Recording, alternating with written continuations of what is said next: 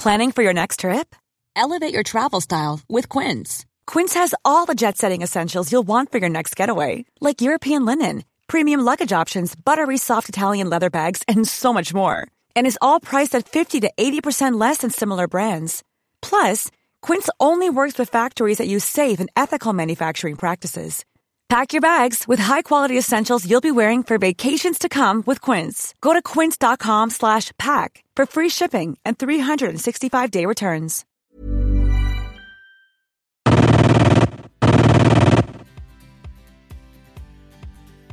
Imagine what this world would look like without him. You often hear citizens of the US talk about saving the Western world, but had he not been there, you'd be starting from scratch again. Welcome to the Warrior U podcast, proudly presented by Hindsight, Leadership and Resilience. The Warrior U podcast delves deep into the topics of leadership, resilience and human optimization. Our mission statement is simple. You're the mission. A massive shout out to our main sponsor, Gym Equipment Specialists Aussie Strength, a proud Australian veteran-owned business who have kitted out home garage gyms and huge fitness centres all over Australia and globally. During this series, Trent and Bram will be pulling apart leadership styles through history and attributing them with a score for different areas of leadership. By doing this, they hope to find skills and attributes that modern leaders may or may not want to emulate. This week, they dissect Sir Winston Churchill as a leader. Churchill was born in 1874 and was a direct descendant from the Dukes of Marlborough. He started his career as a journalist and military man. He joined Parliament in 1900 and was the Prime Minister of the United Kingdom from 1940 to 1945, when he led the country to victory in the Second World War. He was a leader who could bring disparate groups of people under one banner and make them carry out a mission and vision for the nation. We start off our conversation with a snippet from Churchill's Blood, Toil, Sweat and Tears speech. A war cabinet has been formed of 5 members, representing, with the Liberal opposition, the unity of the nation. The 3 party leaders have agreed to serve either in the war cabinet or in high executive office. The 3 fighting services have been filled. It was necessary that this should be done in one single day, on account of the extreme urgency and rigour of events. But it must be remembered that we are in the preliminary stage of one of the greatest battles in history, that we are in action at many points in Norway and in Holland, that we have to be prepared in the Mediterranean, that the air battle is continuous, and that many preparations have to be made here at home. In this crisis, I hope I may be pardoned if I do not address the House at any length today. I would say to the House, as I said to those who have joined the government, I have nothing to offer but blood, toil, tears, and sweat. Analysing Sir Winston Churchill as a leader with Trent and Bram. So here we are, Warrior U podcast. I'm joined by Trent, my partner in crime. We're going to dissect this week Hitler. Each week we go through a different leader and we give them a score out of 50. Last week, who did we do last week, Trent? Hitler. Did Hitler. Yep. So this Dictator. is his nemesis. His nemesis, Churchill. Yep. So we go through, we give them a score on inspiration, motivation out of 10. We give them a score on providing purpose and direction. Again, that's out of 10. He joined Parliament in the 1900s and was the Prime Minister of the United Kingdom their leadership from style, which 1940 was to interesting when we did 1945, Hitler because when he led the country was to victory in the dictatorial. Second World War. And I gave him 10 out of 10. But anyway, maybe that's a bit of conjecture there. Enduring legacy. What was their enduring legacy from their leadership and how it ended for them? An overall leadership summary with a score out of 50. And we're doing that each week with some famous leaders throughout history. If you have any leaders that you'd like us to go and dissect, just send us a direct message and we'll see what we can do. But let's get into it. This week, Churchill. I love Churchill. Yeah. Winston Churchill. Sir Winston Churchill. Yeah, probably one of those leaders who you, in his early days, that you go and analyse if you want to see a person who can bring together disparate groups under one banner and make them carry out a vision or a mission. So he's born in 1874. English aristocracy. So he was a direct descendant from the Dukes of Marlborough. His father and grandfather were members of the Conservative Party. My style of politics, I'm afraid to say, Trent. Sorry, mate. Well, you as well, I guess. Right there with you. Yeah. So he learnt his leadership sort of foundations in Sandhurst, starting there in 1893. In 1895, he was commissioned as a second lieutenant in the 4th Queen's Own Hussars regiment of the British Army. Is that Lord Flashheart, doesn't it? He was eager to experience war, and so he travelled to Cuba and joined Spanish troops in trying to suppress the Cuban revolutionaries. I'd love to go to Cuba now, to be fair. Be awesome. Go there for the old cars and the old infrastructure. Probably not what I'd go there for. Obviously, I'd go there for the architecture. Whilst aligning more with Liberal Party policies, he did have imperialist views, so he desired to keep the empire together, which saw him aligned with the Conservatives, which was good because his father and grandfather were Conservatives. In 1887, he was assigned as a journalist. To ensure this, he gained accreditation from the pioneer in the Daily Telegraph, not the Daily Telegraph that we don't read now. And he wrote regular updates and also began to write books. In 1898, he saw military action in Sudan. That's interesting because that was one of the first wars that started to be run along ethnic lines because of water. Not sure if you're aware of that, but it was one of the first around water shortages because of the movements of the Muslims who used to, for thousands of years, support Sudanese farmers. And then they started to do land grabs in around the area. So it became almost a civil war and then flowed into what was the first of the modern wars along, what we see as climate change. Even then, 1898, climate change, who would have thought? Interesting. And also, it's one of the wars that Australia participated in sending foreign bodies to as well. Is that right? Indeed. Prior to the Boer War? Yes. In 1899, Churchill sailed to South Africa as a journalist, writing for the Daily Mail and the Morning Post. He was captured as a prisoner of war in a Boer War camp in Pretoria. I didn't realise that. Yeah. So the Sudan was prior to the Boer War, about 10 years prior. And in December, Churchill escaped the prison over the latrine wall. In January 1900, he was appointed as lieutenant in the South African Light Horse Regiment, joining Redvers Buller's fight to relieve the siege of Ladysmith and take Pretoria. And his journalism and writings rose to prominence during this time in South Africa. He entered Parliament with the Conservatives in 1900, defected to the Liberals in 1904, and then back to the Conservatives in 1924. That was Churchill, I guess, in a nutshell. A conservative, military man, liked to travel, liked to write, obviously. And where we left off was he then joined the Conservatives, 1924. So, you got anything to add prior to getting into his inspiration or motivation? Not at this point. Good. So, I gave him 10 out of 10 for inspiration and motivation for his leadership style, and I'll tell you why. So, like Hitler, he was a very effective orator, and often used speeches to articulate his visions, and he rallied lots of people around him. I think the two of them probably did look at each other in some regards and copy what was happening as well. Some of his famous speeches include blood, toil, sweat and tears speech to motivate the British public of the determination to win the war. Yeah, have you listened to that speech before? I have, yeah.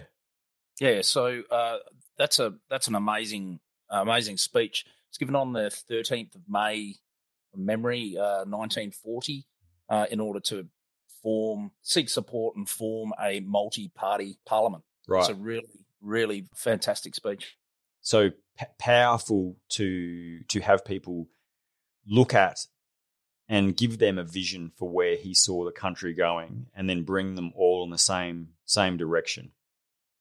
Yeah, interestingly, his aim at that point was to form that parliament. It was the audience, even though it was given in parliament, the audience was specifically parliament. So that was, he really targeted his audience quite well. Another famous speech was after Dunkirk. He gave the speech about "we shall fight them on the beaches," etc., etc.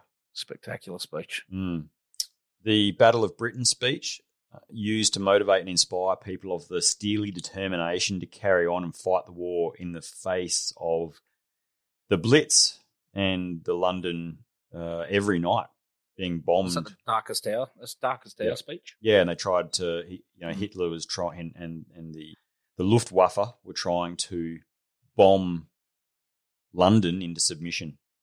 And all it really did, and you've got to think about this from a strategic, perspective.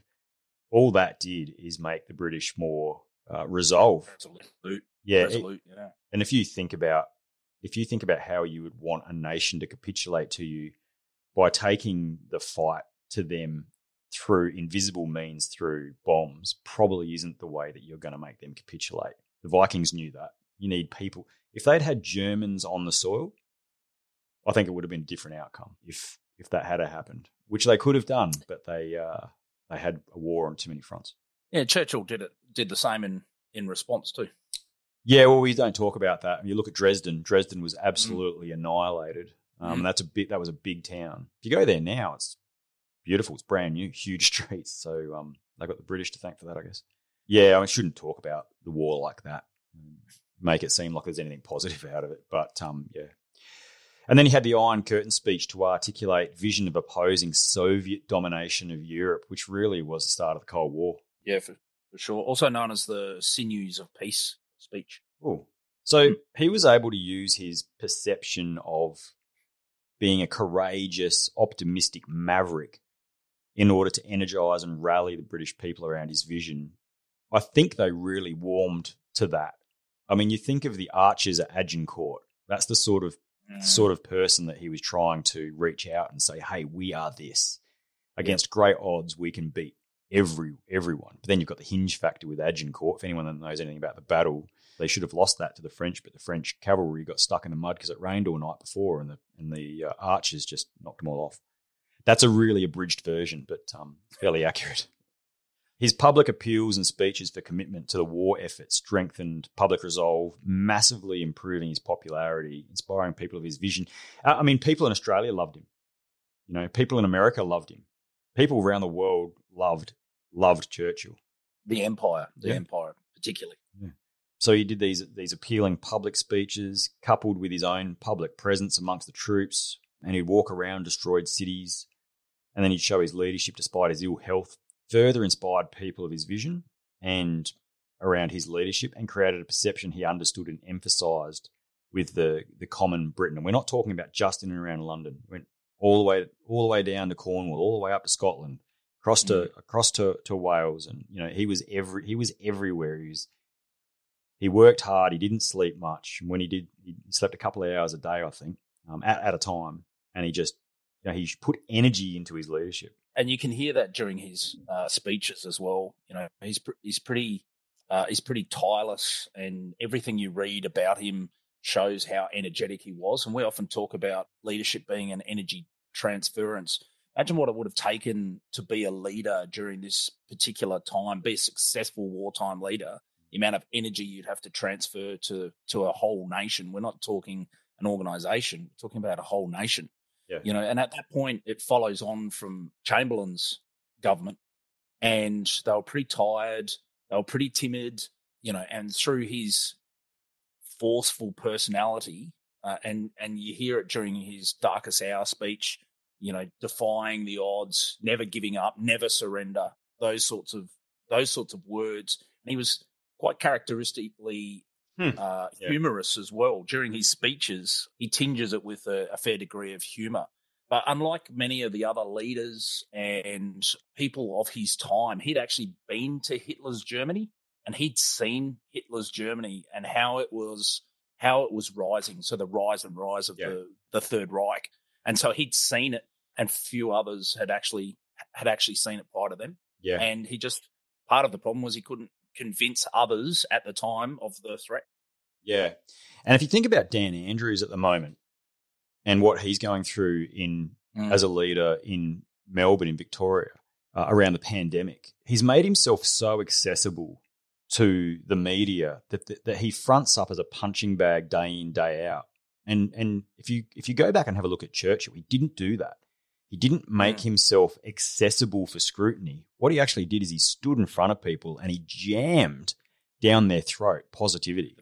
And then he walked away. There was no Q&A for 3 hours about why you didn't use the military for, COVID security guards. Like, he just walked away from that because he had bigger issues at play.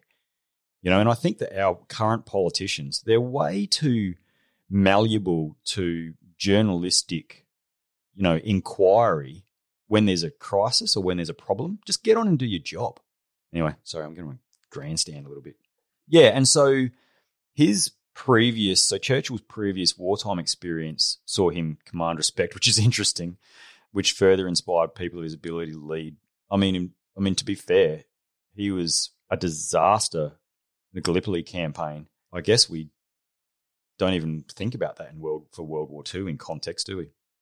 He got sacked royally after Gallipoli. But you imagine what the world would have looked like had Churchill not been the Prime Minister at the time. We wouldn't have gained enough time and space to allow the US forces to enter the war. Yeah. I mean, it'd be a very different world now. Yeah. Imagine that sliding doors moment. Yeah, and I wonder if the sacrifice was really worth it. The sacrifice of Gallipoli, if it was even really worth it previous to, in World War I. I mean, that's a whole nother podcast, isn't it? Really interesting. Yeah, and he was forgotten. It was forgotten. It wasn't forgotten by Australians, but it was forgotten. His cross-party defection saw him viewed as principled and having integrity in his beliefs. However, some saw this as opportunism and self-serving, which I think he was self-serving, to be fair.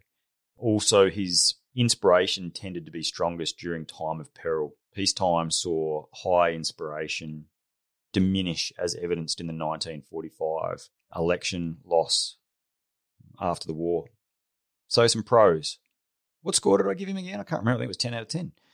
Well, I gave him 10 out of 10 anyway. So some pros.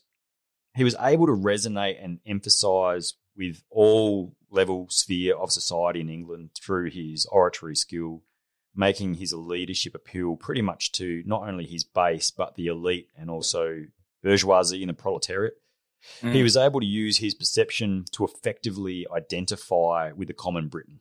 His strengthening leadership and resonance of his vision continued to motivate.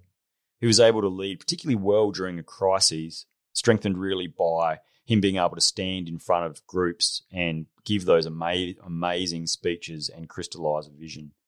Some against...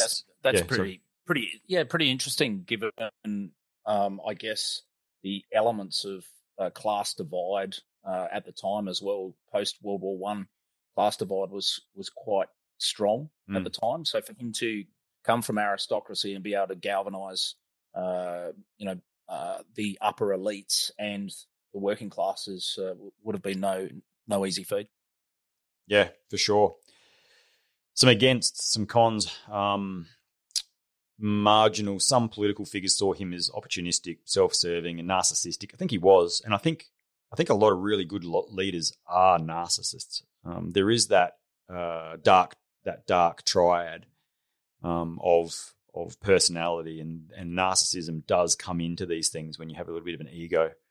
His inspiration high during crisis, but often was really low during times of stability and peace. I think he floundered when it was business as usual. We talk about place in leadership all the time in hindsight.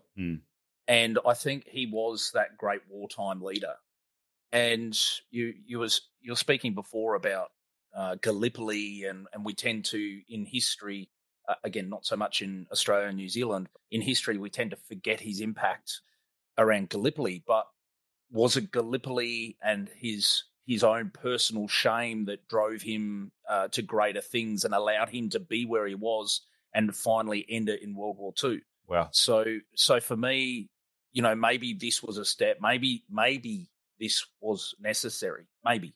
Yeah. For him to be where he was in time and place in the 40s. Do you agree with me? 10 out of 10?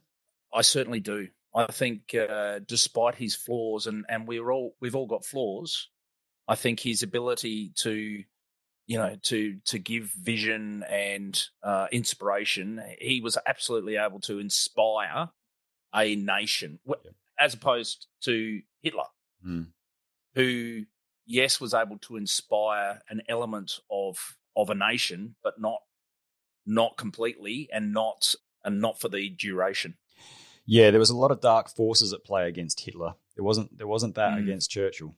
Right, so 10 out of 10 from both of us. Providing purpose and direction, so the ability to envisage goals, mobilise people and resources to achieve his aim. I gave him 8 out of 10 for this. I'll tell you why. He was a career politician. Over his life, his vision was to ensure British strength in Europe. He was really motivated to ensure the welfare of the British people and to defeat Germany in both wars. He was the first Lord of the Admiralty and during World War One. And what was his direction? Defeat Germany and provide for the public. That was basically it. And he came to that position in 1911. He looked at decreasing the German naval threat by building 2 British ships for every one that Germany built. And so in the modern era, he was really in charge of the British Navy still being king of the seas. He was able to convince Parliament to buy the Anglo-Persian Oil Company in 1914. God, that's visionary. Included in the war cabinet to oversee British conduct of the war, increase aerial and naval expenditure. He implemented a blockade of Germany, planned invasions of Germany in the Gallipoli campaign. We've been talking about that. Yeah, and that interestingly, I think the visionary aspect is really around that aerial expenditure as well, because at that particular point in time, there were a lot of forces acting against aviation as the future of warfare, and Churchill really saw a fight for resources and the introduction of new weapons, innovative weapon systems such as aircraft was quite visionary. But he was particularly flawed, and we've spoken about his World War One campaigns. He did make mistakes. I've got to wonder though, the Gallipoli piece. The skeptic in me says that maybe they knew it wouldn't be successful, or as someone who's done military planning, or the second order effect might be worth the rub. So we may not be successful here, but the fact is we're going to tie up a lot of Turkish troops. And let's not forget, we're not talking about Turkish commanders. We're talking about German, although Ataturk was the lead commander. We're talking about there was German specialist troops, German specialist advisors at all levels, and they were all tied up there in Gallipoli, which, and now you've got all the colonials down there. Well, not all the colonials. It was British as well, wasn't there? But yeah, for sure. And this comes later, but he also supported the use of poison gas. Yeah.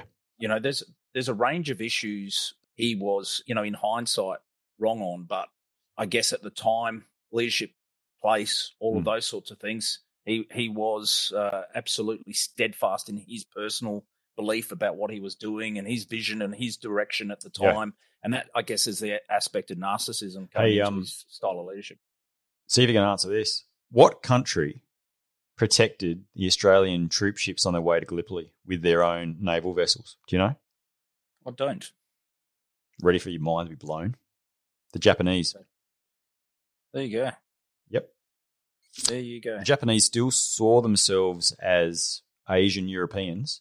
They saw themselves different as Asians. They're not. They still to this day they're not Asian. And it wasn't until after World War One that the White Australian policy and the American policy as far as economic measures with Japan went, that they forced the Japanese into basically hating us. Isn't that interesting? Yeah, right. Did a whole heap of stuff on it at uni. Righto, where were we? So You know, he commanded the Royal Scots Fusiliers in 1916. Yeah, right. I did not know that. He returned to Parliament to argue for greater conscription and recognition of soldiers after the war. I'd say he was given the Fusiliers because he was essentially, once he was kicked out of politics, he was also sacked from all forms of accountability, from all roles and administration of the war. So he's gone back on the tools, essentially. Yeah. Can you imagine? Commanding officer. Hey, boss. Yeah, and after the war, he was Chancellor of Exchequer. Hey, I'm Ryan Reynolds. Recently, I asked Mint Mobile's legal team if big wireless companies are allowed to raise prices due to inflation. They said yes. And then when I asked if raising prices technically violates those onerous 2-year contracts, they said, "What the f*** are you talking about, you insane Hollywood ass?" So to recap, we're cutting the price of Mint Unlimited from $30 a month to just $15 a month. Give it a try at mintmobile.com/switch. $45 up front for 3 months plus taxes and fees. Promo rate for new customers for limited time. Unlimited more than 40 gigabytes per month. Slows full terms at mintmobile.com. From 1924 to 1929. And his vision was to improve the lives and welfare of the British people, particularly workers. Over this time, he oversaw return to the UK to the gold standard. Do you know much about that? I thought that was Bretton Woods after the Second World War, where they delinked from gold. But, yeah. So he was pretty junior at that time as the Chancellor for the Exchequer. So for those who are not from the UK, essentially Minister for Finance. And he was really pushed from pillar to post amongst his advisors, but he allowed the UK to be linked to the gold standard, which is essentially locked their fiscal policy to a fixed price for gold. Yeah, which works well when it stops inflation and all those sorts of things. But if you slavishly apply the rule to the gold standard, then it can generate political instability. It can cause a whole range of second and third order effects. And John Keynes, a renowned economist, essentially indicated that Churchill's relenting to his advisors to lock them into the gold standard essentially brought about the Great Depression, or was one of the major factors of bringing about the Great Depression. Is that right? Yeah. That's interesting. I mean, he did some good things as like the Minister for Finance or Exchequer, reduced the pension age, increased the widow's pension, decreased tax to small business. Geez, that'd be nice. Introduced subsidies to support workers' wages and argued for a minimum wage. That's interesting, isn't it? That's not.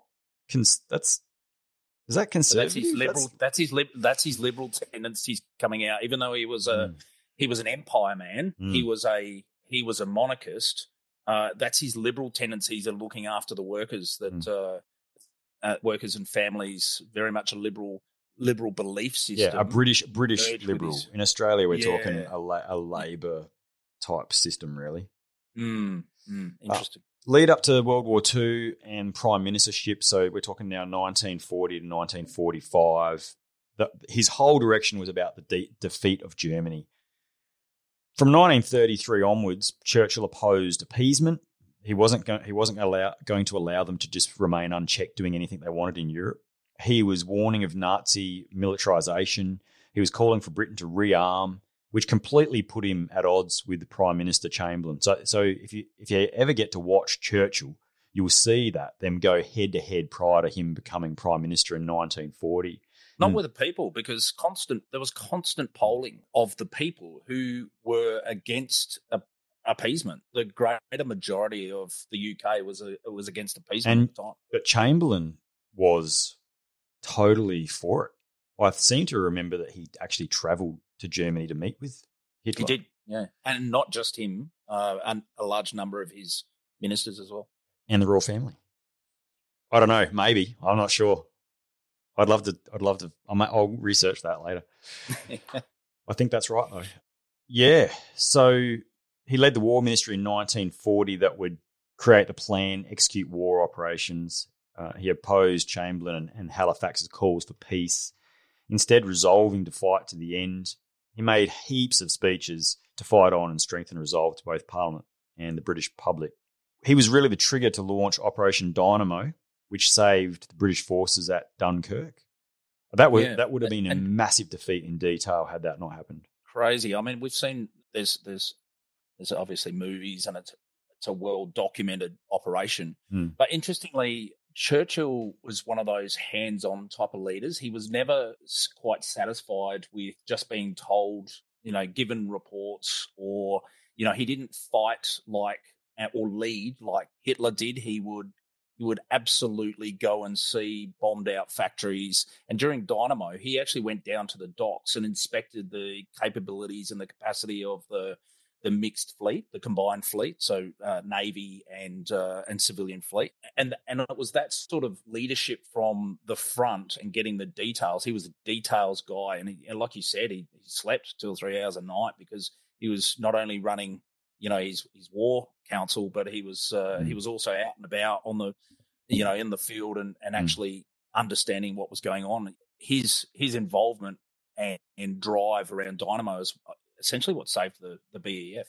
Yeah, there's no doubt in my mind that because he was such a reader of history, as if he didn't think about Sir Francis Drake as standing there at I think it was down Portsmouth, maybe, looking out over and watching the Spanish Armada, and then using not only military vessels but also all the civilian vessels to defeat them. So, his idea to put the Navy and civilian vessels together, as you say, saved the day. I was Lord of the Admiralty, so effectively the American Secretary of the Navy. He's well versed in the capabilities.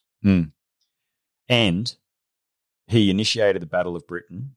There's a large reason why Australian pilots were involved in that, and also he stopped troops from being moved to support the Commonwealth in favour of remaining behind in the United Kingdom, which actually led to the Japanese moving so quickly down through Singapore and into New Guinea. Although there's other failures in regard to that, which we'll talk about in future episodes. But interestingly, I mean, that's one of those controversial decisions that people continue to discuss. Again, it's like that failure to defend Singapore or adequately defend Singapore resulted in the main effort being maintained, which is defence of the United Kingdom. So even though he was an empire guy, he was prepared to sacrifice the extremities in order to save the UK. I would argue that was probably the right decision. And again, Australia heavily impacted, and along with a number of other colonial troops impacted as a result of that decision. But what was the alternative? Well, we just had to nation up. And America had started to really shift the weight of the war at that stage, and the US and Russia. He lost the election after World War II in 1945. People just didn't see him as a peacetime leader. But then the spectre of the Cold War in the 50s saw him win prime ministership again between 1951 and 1955. And it was because he then started to give speeches about opposing communism and providing for the people, ushering in a new political age. I suppose that his vision was all around combat yet again. Yeah, and he was an anti-communist right from the early days as well, pre-World War II. Yeah.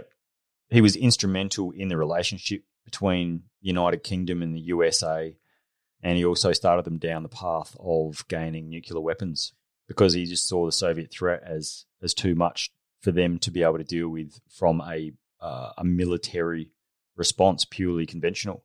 He tried to maintain the British Empire, suppress Kenyan and Malayan uprisings, and he did this even during serious health problems. And again, against communism. Yeah. He really was a fighter. And he was great at providing purpose and direction in that context, in that fighting context. So some pros around his ability to provide purpose and motivation. He can be seen to learn from his mistakes.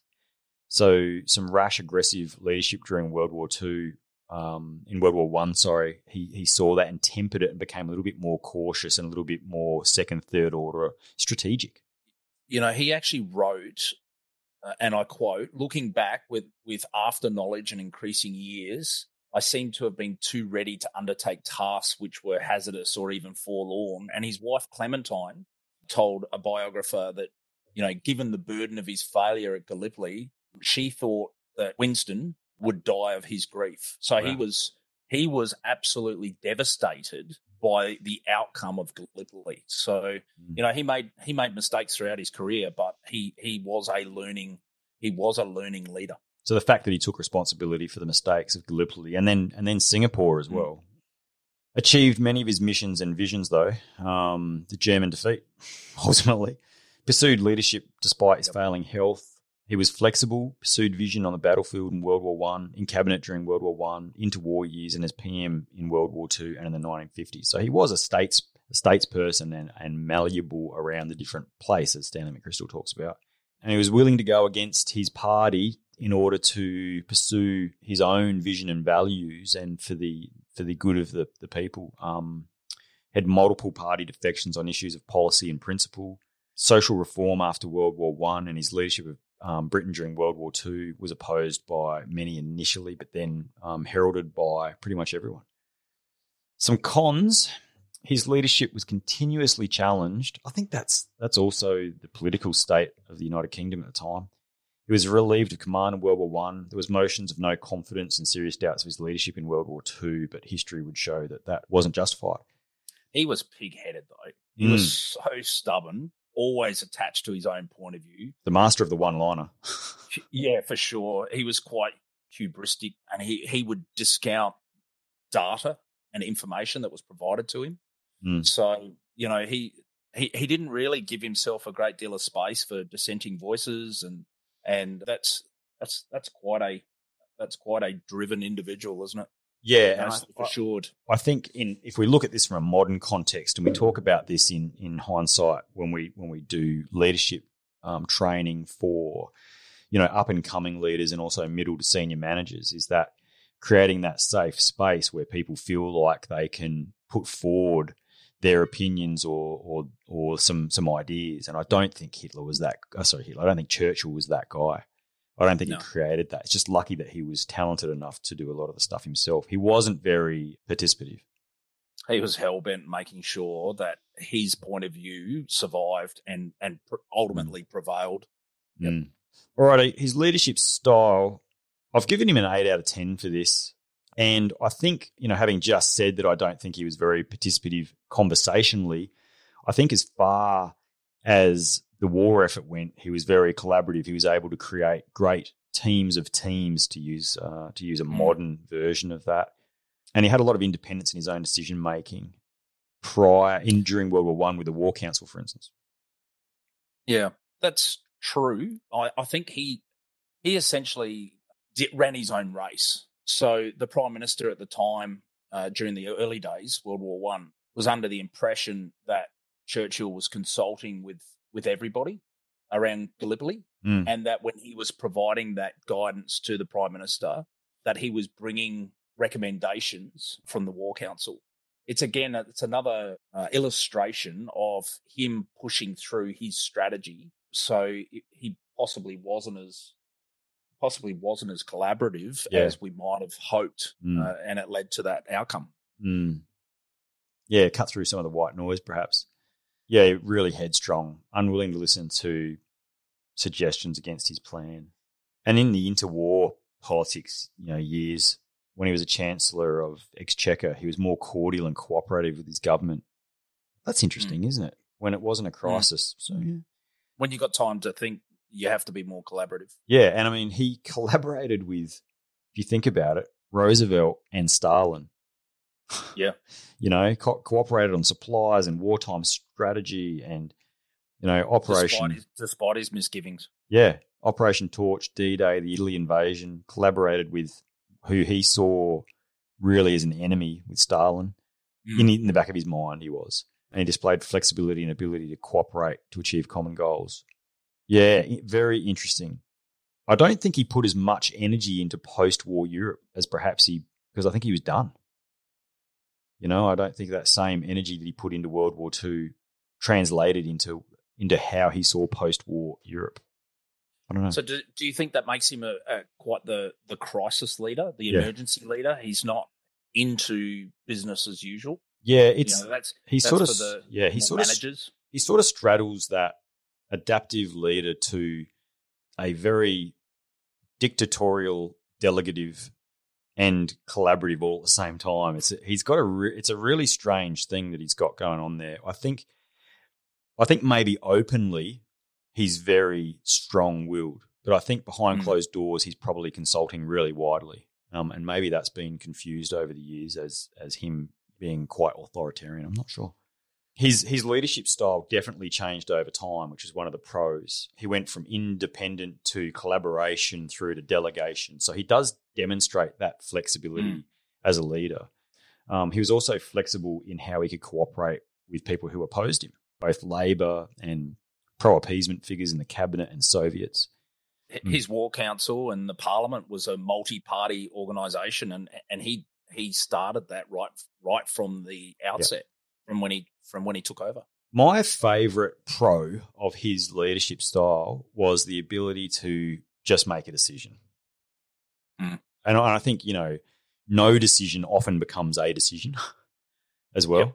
Yep. So making a decision, at least you've used that choice to navigate where you want to go, as opposed to making no decision, which I think, Chamberlain, there was definitely leaders of the time that were unable to make fast-paced decisions as fast as the information was coming to them, even in an era before analog, let alone digital communications. I think even now in normal business life, there is always a time for making, for aggressively going after the goal and driving passion to reach your end state.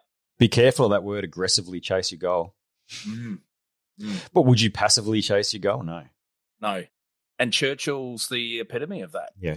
He aggressively sought the end state, which was the destruction of the Third Reich. Right, and had no choice. And using that word again, that aggressively chase your mission or your goal, that doesn't necessarily mean that he was doing it physically aggressively. He was trying to bring people with him to see the urgency of the situation and show them, and by aggressive, it's almost like a huge amount of energy had to go into that. People often mistake that word aggressive for confrontation, for physical violence. Interesting use of the word, isn't it? Yeah, I mean, for me, it just means moving barriers aside hard, and it can be done respectfully. So some cons: cooperation, collaboration often failed as Churchill would openly reject advice that was given to him face to face. Is that a con sometimes? Like in an emergency situation, sure, you've got to listen to advice, but at times you're going to reject advice. It's true. I mean, imagine what he. I think it was the way he did it, because he would alienate those around him by it's like we just use that word aggressive. It's aggressive if you're fighting the problem, but if you're fighting the person, then that's where you undermine the cohesiveness that is required of a leader. Team. Yeah. So you think he would be openly dismissive? He was. Yeah, he definitely was, and if he could have curtailed that and. Yeah, and hey, I'll have a think about it, but at this point, this is what I think we'll do. As opposed to, nope, we're going down this line. And then people just don't want. It's that we talk about that safe space to be heard and to be valued. Alrighty, so enduring legacy. You know what, mate? I'm a little bit of a fan here. I've given him a 9 out of 10. He had a real positive and enduring legacy, particularly with the English people, but also within the Anglosphere, as many consider him the greatest Prime Minister that Britain has ever had, due to his oratory skill, his leadership of the British people against the Nazi tyranny in World War II. And he is cited as having saved Europe from Nazism, if you imagine that. Yeah. Do you're talking about the greatest Prime Minister that they ever had. In 2002, there was a BBC series called 100 Greatest Britons. And there was a large number of people, the usual suspects, Charles Darwin, Shakespeare, Elizabeth I. And at the end, viewers were invited to vote on who they thought the greatest Briton was. And at the end of the series, there was no doubt going via the votes that Sir Winston Churchill was voted the greatest Briton by the audience. Oh, they've never forgotten. Yeah, exactly. So it wasn't just the greatest prime minister; he was the greatest Briton to ever have lived, according to that poll. Yeah, so Churchill. I'm a fan. I am too. So his speeches and policies during World War II were cited as the highest demonstrations of integrity, determination, and loyalty.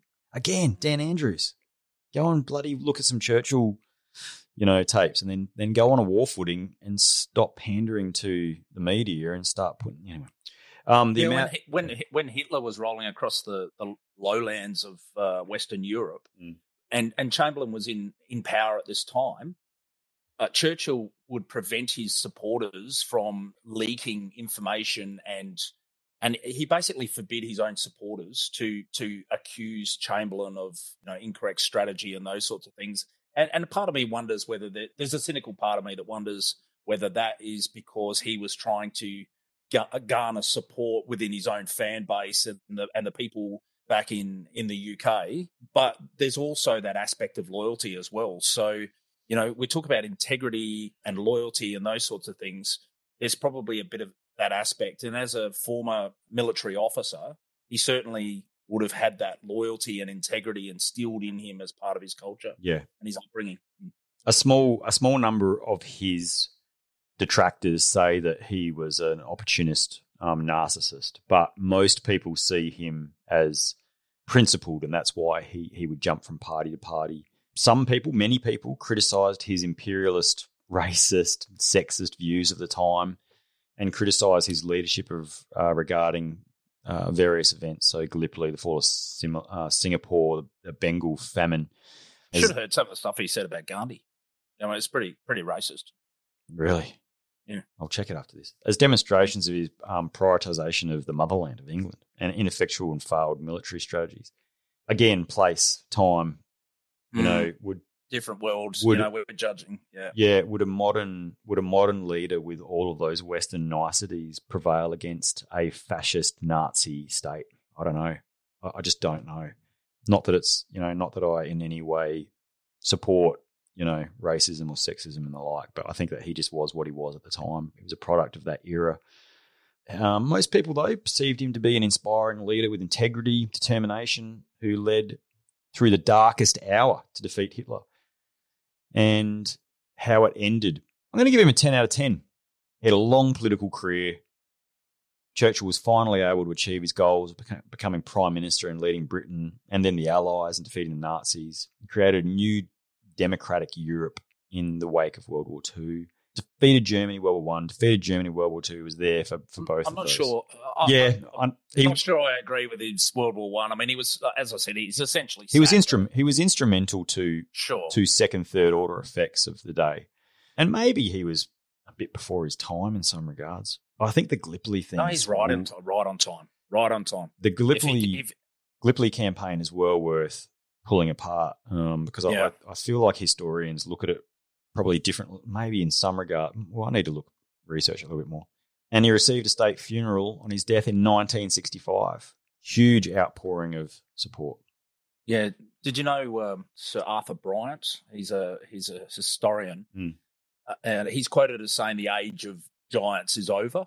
And I guess if you think about it, since Churchill, I mean, who is the giant of global leadership since that time? Well, you might argue JFK, but really, at the end of the day, there hasn't been a need.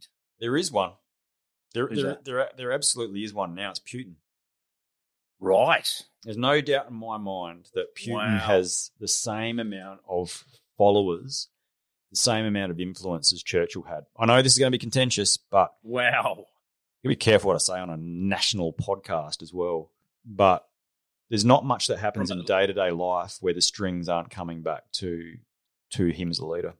Far more autocratic style of leadership than Churchill. Do you trust your survival and fighting skills? And should we get Putin, like, on the podcast? Road to Putin. I don't know. But I mean, have we really needed to Road to Putin. have we really needed to have someone like a Churchill since? Have we required that as a result of Churchill? Ronald Reagan, JFK, and his fight against communism, maybe. But who are the Reagan and Gorbachev? Modern heroes. They probably stopped World War III.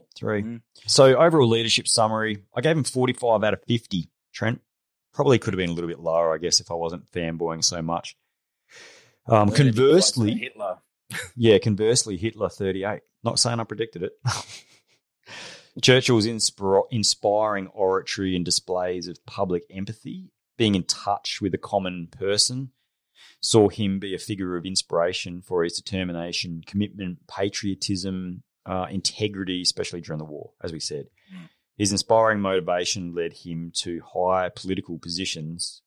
He effectively pursued his mission of protecting Britain and providing for the nation's people, and was flexible in doing so. His leadership style ranged from independent to collaborative to more of a delegator towards the end of his political leadership. And his popularity waned. When he was independent, he wasn't as popular. When he was delegatory, he wasn't as popular. But when he was collaborative, he was right at the height. So that says something to me. All of this contributed to him achieving remarkable visions that he was able to sell to the people, such as defeating Germany when people couldn't see any hope. He faced his strongest challenges from a leadership style during what were unpopular times or missions. His enduring legacy as the greatest Briton in history and one of the most inspiring and effective world leaders probably demonstrates how good he was at leadership. And we owe him thanks in a lot of regards. What do you think? Like I said right at the start, imagine what this world would look like without him. You often hear citizens of the US talk about saving the Western world, but had he not been there prior to the arrival of the US forces, wouldn't have mattered. Exactly. You'd be starting from scratch again. So it is down to Churchill, and then his ability to be collaborative and draw the US into the war. I mean, they eventually were forced into it anyway, but the Lend-Lease program is one of those things. It was groundbreaking. Groundbreaking. Give us the tools to fight, and we'll finish the job. They absorbed huge punishment, as did Europe prior to the economic beast of America spooling up. And let's not forget the Australian, involvement and an amazing contribution, punching well above our weight. Since then to now, we are a force multiplier. You put Australian troops in place, you might as well have 3 times the amount. And we did the jobs that people didn't want to do, and we did them well, and paid a massive sacrifice as a nation. Myself, you, our kids would be 6'4" if it wasn't for World War I, World War II. The population, they took the best. And so the country's still probably working its way through that. But yeah, I think Churchill, great leader, great man, probably for the right time, wouldn't be successful now, and rightly so, isn't in touch. Probably the thing I think that was his biggest downfall was not being able to create those safe environments for people to be valued and heard, and therefore he didn't have as diverse options at his fingertips as he could have had as a leader. But a lot of good things happened on his watch. Cool. Trent, thanks very much for the last hour, mate, jumping in and getting in amongst Churchill with me. I've appreciated actually going back over and thinking about Churchill, and I've always been a bit of a fanboy of Churchill as a leader, and it's a great opportunity to think about what he gave us. You're not going to believe who we've got next week. Who's up? I thought we'd go with Monash. Lovely. A lot of people might not know about John Monash, and then maybe Ataturk the week after. That'll be cool. Let's get around it. You talk about the greatest Britain. We're talking about greatest Turk. We're talking about one of the greatest leaders of all time, Ataturk. True. Yeah. Thanks very much for listening to the Warrior U podcast, everyone. See you next week. Thanks for listening to the Warrior U podcast. Did you know that our parent company, Hindsight, offers leadership and resilience training as well as workshops? If you would like to know more, please head to www.hindsightleadership.com. If you would like to become a supporter of the podcast, there's a donation tab at the bottom of the main podcast page. All contributions are greatly appreciated and help to keep the show on the road. If you're interested in the Warrior U military preparation course, you can find all the information through the podcast website page. Just click on the training tab. All this information and more can be found at www.podcast.warriorU.com.au.